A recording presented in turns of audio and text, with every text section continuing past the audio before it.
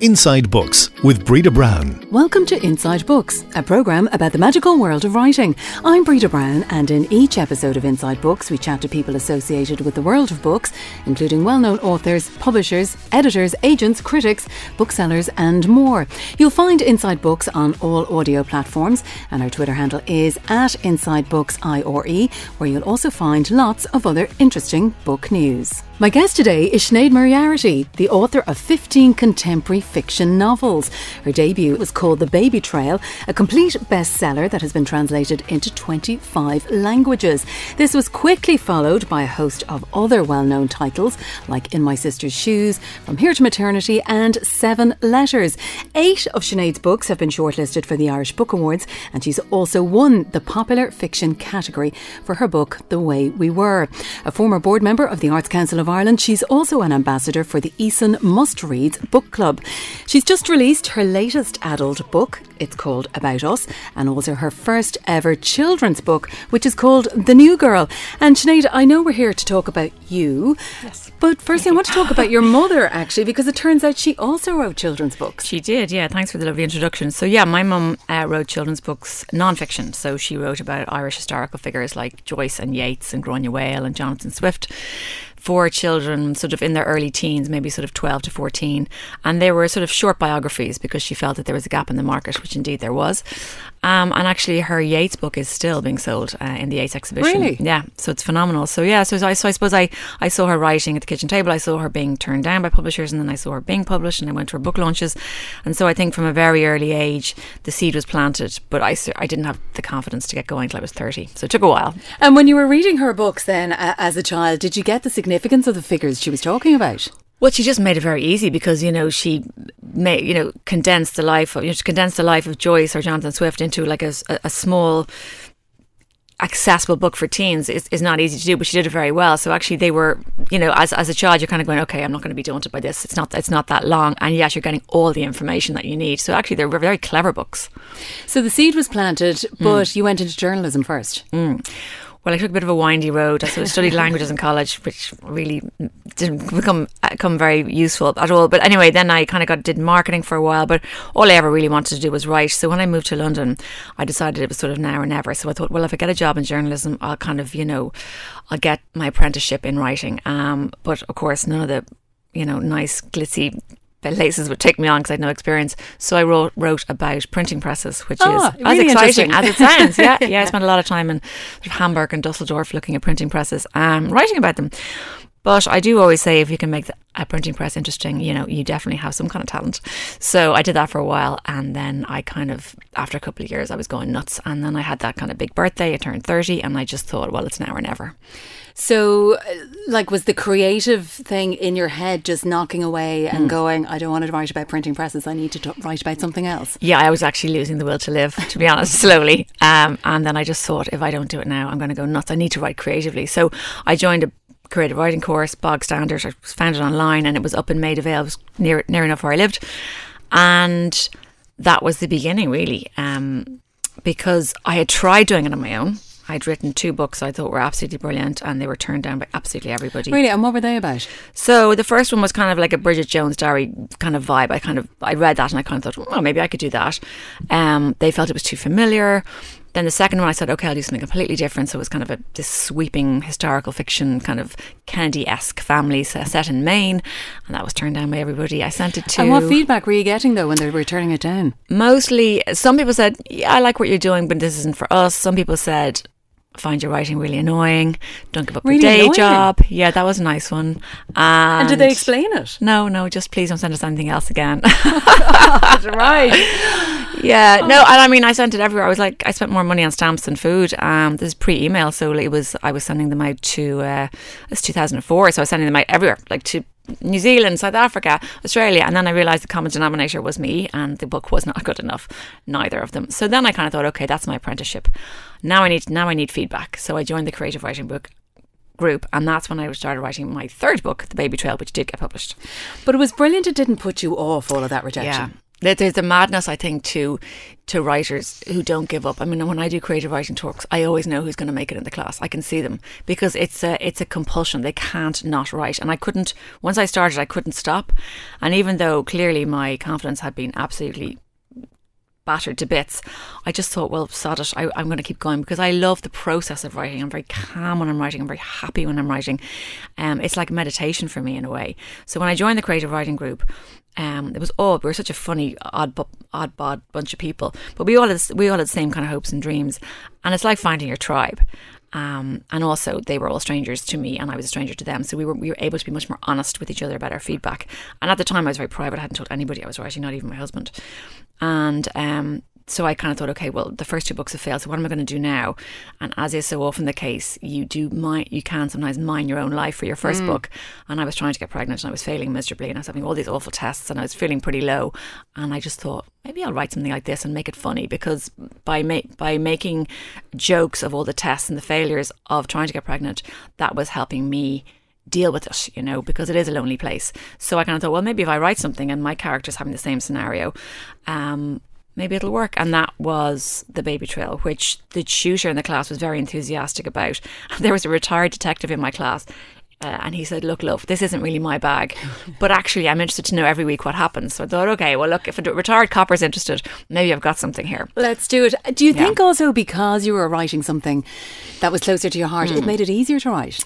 I think probably the passion and that sense of rawness, I think, and the loneliness of infertility. I think, yes, I think that definitely, writing really, as I've discovered over, nearly 20 years now, it's about the truth. It's about being really truthful and really honest and being raw about your subject matters, whether you've any experience of them or no experience of them. And it's about research, obviously, as well, responsible research. But it's about people recognise the truth, and they recognise when you're being really honest and your characters are being honest. And that's really what I've discovered. And that's, I think, what makes a book stand above. So you obviously decided at this point, okay, we've got something here. So then, given the rejection you'd already had from the publishers, how did you feel going into that again?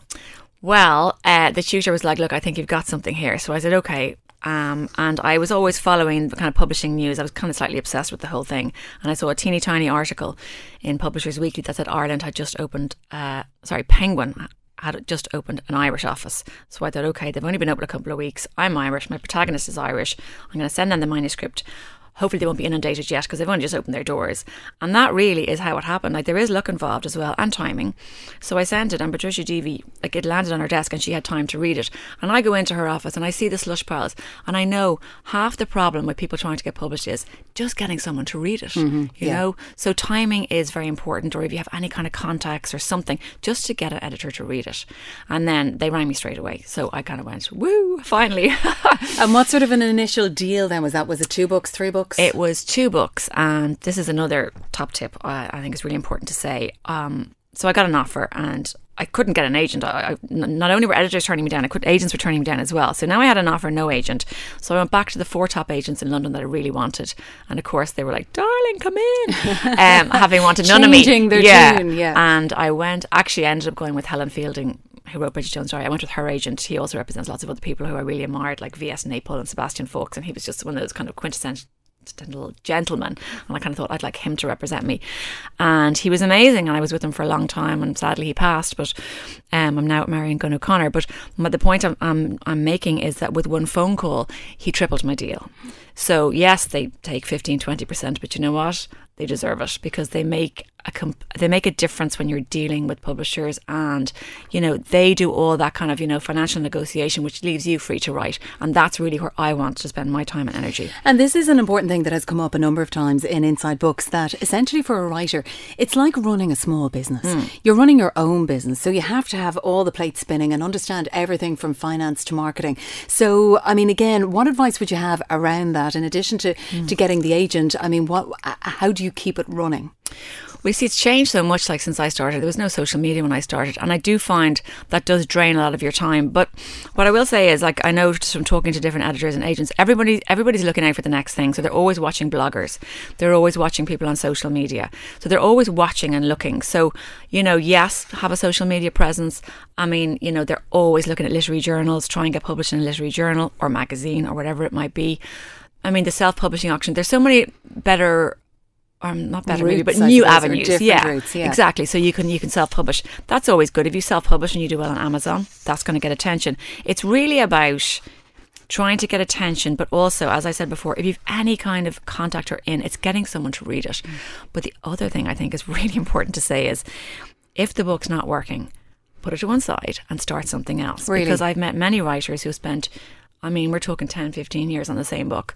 You know, if people keep saying it's not working, it's not working. So just put it away. It doesn't mean that you'll never come back to it, but you need to write something else. And by putting it away, you free up all that mental space to write something else. And when you say people are saying it's not working, you mean the publishers are giving you that feedback? Yes, your publishers, your friends, anyone you know. If everyone's kind of going, look, it's not working, and people are rejecting it all the time, you just have to put it to one side. I mean, I know it's painful. I've had to do it myself, but what comes out when you push that away and you leave your headspace open to something else, you'll be amazed what's going to come next. Like some of the best writing I've had to do is when, you know, even like I think it was my 12th book, I written half it and then I realised it wasn't working.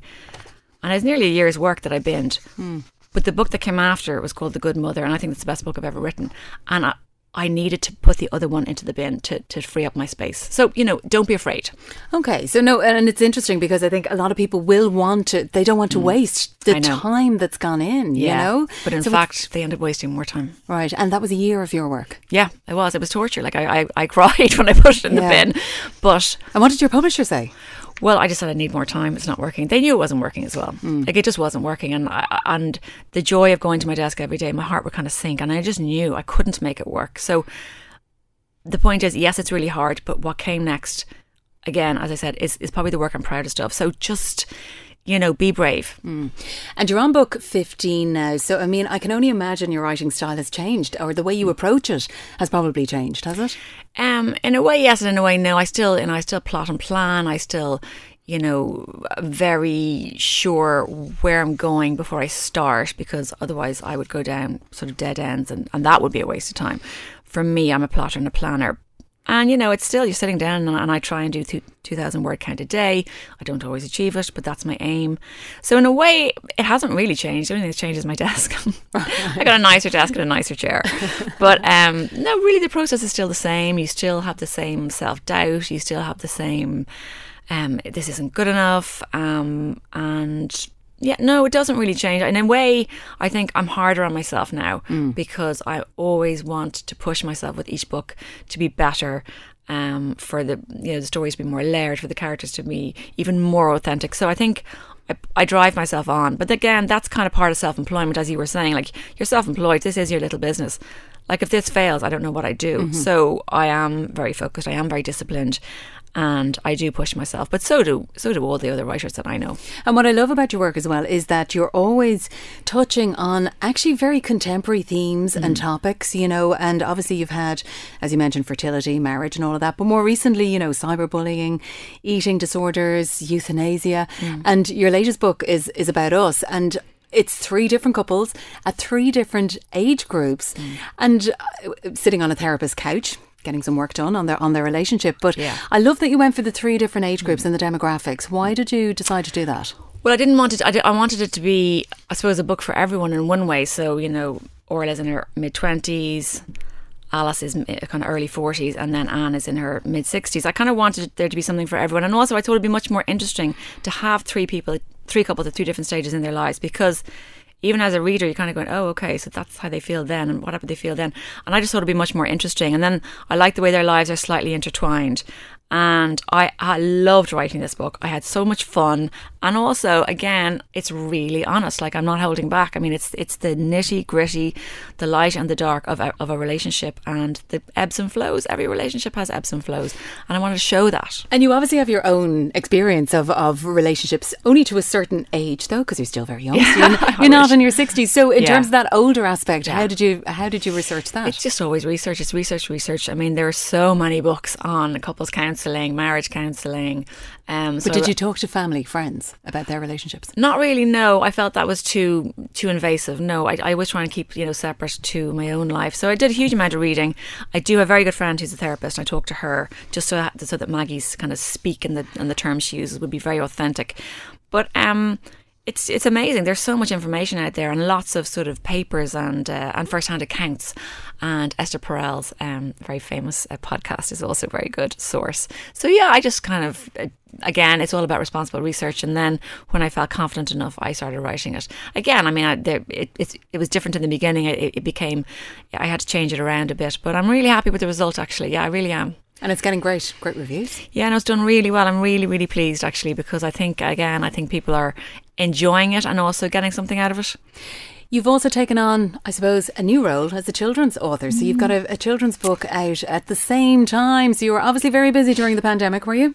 Yeah, I was. I suppose I had more time, really, you know. And I felt, the children's book is called The New Girl, and it's by two little girls in school. One of them is a Syrian refugee. She's 11. She's just landed, Safa.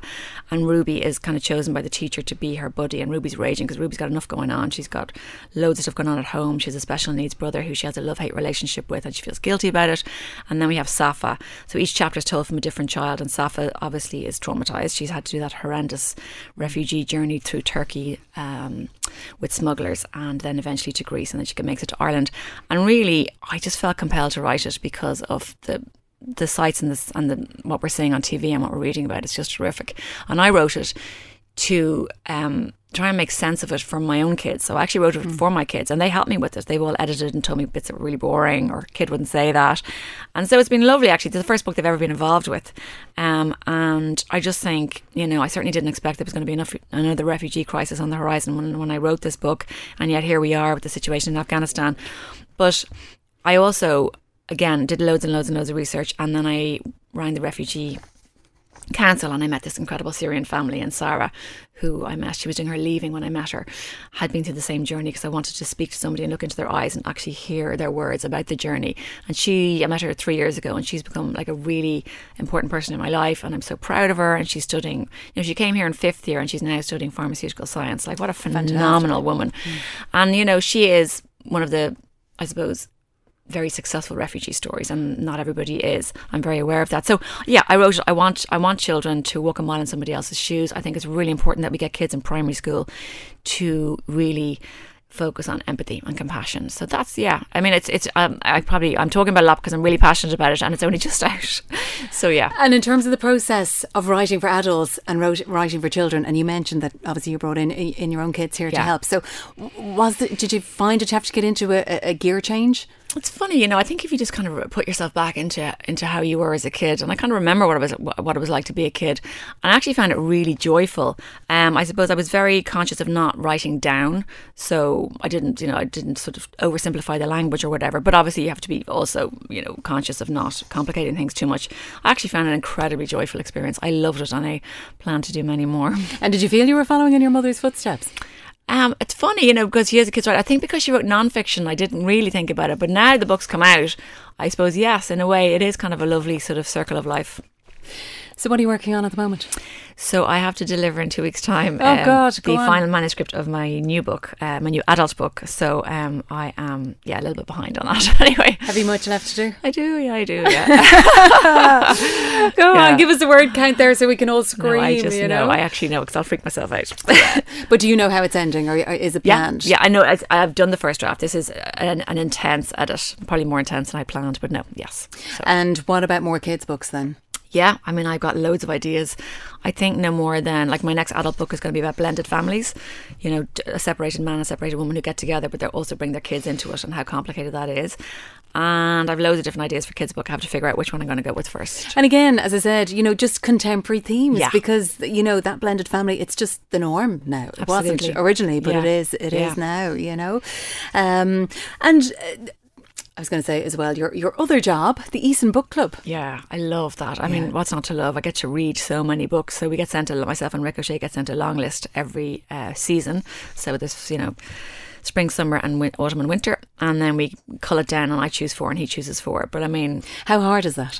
It can be really hard, you know, sometimes depending on the seasons actually. Autumn tends to be hard because September is a kind of bumper time for books. But it's amazing because I get to read all these amazing books before they come out. And then we get to choose them and then we get to promote them, you know, and we are conscious of, you know, we do try and promote debut authors if we feel the book is deserving. We do try and promote Irish authors if we feel the books are deserving. So, you know, it does give us a chance as well to promote other people, which is just a joy, really. And in terms of titles then from the past few months that you would recommend? Oh, well, you know, I actually think the best book I read last year, and actually Rick chose it, is Still Life. Sarah Winman. Oh my God. Yeah. It's just magnificent. Yeah. Yeah. And in terms of, I'm interested as well because you're at book 15, nearly book 16, hopefully, in a couple of weeks' time. Yes, hopefully. You know, how is your network, I suppose, of other writers? And do you rely on them, I suppose, for a little bit of support? Or where do you get the encouragement and the enthusiasm to keep going, you know, aside from or is it your publisher maybe? Well, no, I really kind of have a couple of really good writing pals. I've some very, very tight writing pals and then loads of other kind of friends who are writers. So it's actually a lovely community. Everyone is, I have to say, so nice, so generous, so well-wishing. I've only experienced positivity. And it's you know, we're a small country. We all know each other pretty much. I mean, I've been at this 20 years. I've nearly met everybody at this point. And I have never had a negative experience. So it's actually really lovely. And I've made some pals for life. And yeah, when you're having a really bad day, the only other person who's really going to get it is another writer. Yeah. And so you just go, Jesus Christ, I want to throw my my laptop out the window. This is rubbish. No one's going to want to read it. And they go, we all feel like this is normal. And it tends to happen at the 20,000 word mark. I don't know why. It's like you're a quarter way through the book or a fifth and you suddenly go, this is rubbish. So we all kind of help each other out. Yeah. So don't be afraid to chat it through. No, yeah, and sometimes you need to talk to somebody else who's writing that's why the writing group was brilliant, because I finally felt like I found my tribe. And you do need feedback, and you need honest feedback, not your friends and your family. You need strangers. And be honest with each other, as you say, exactly. Well, Sinead Moriarty, thank you for joining us here on Inside Books, and you'll find about us and The New Girl online or at your local bookshop now. The next episode of Inside Books will be out soon. Just keep an eye on our Twitter feed for details. The handle is @InsideBooksIRE. And if you want to hear other episodes, just search for us on the various audio platforms, and don't forget to leave us a rating or review. I'm Breda Brown. Until next time, keep reading. Inside Books is a Unique Media production.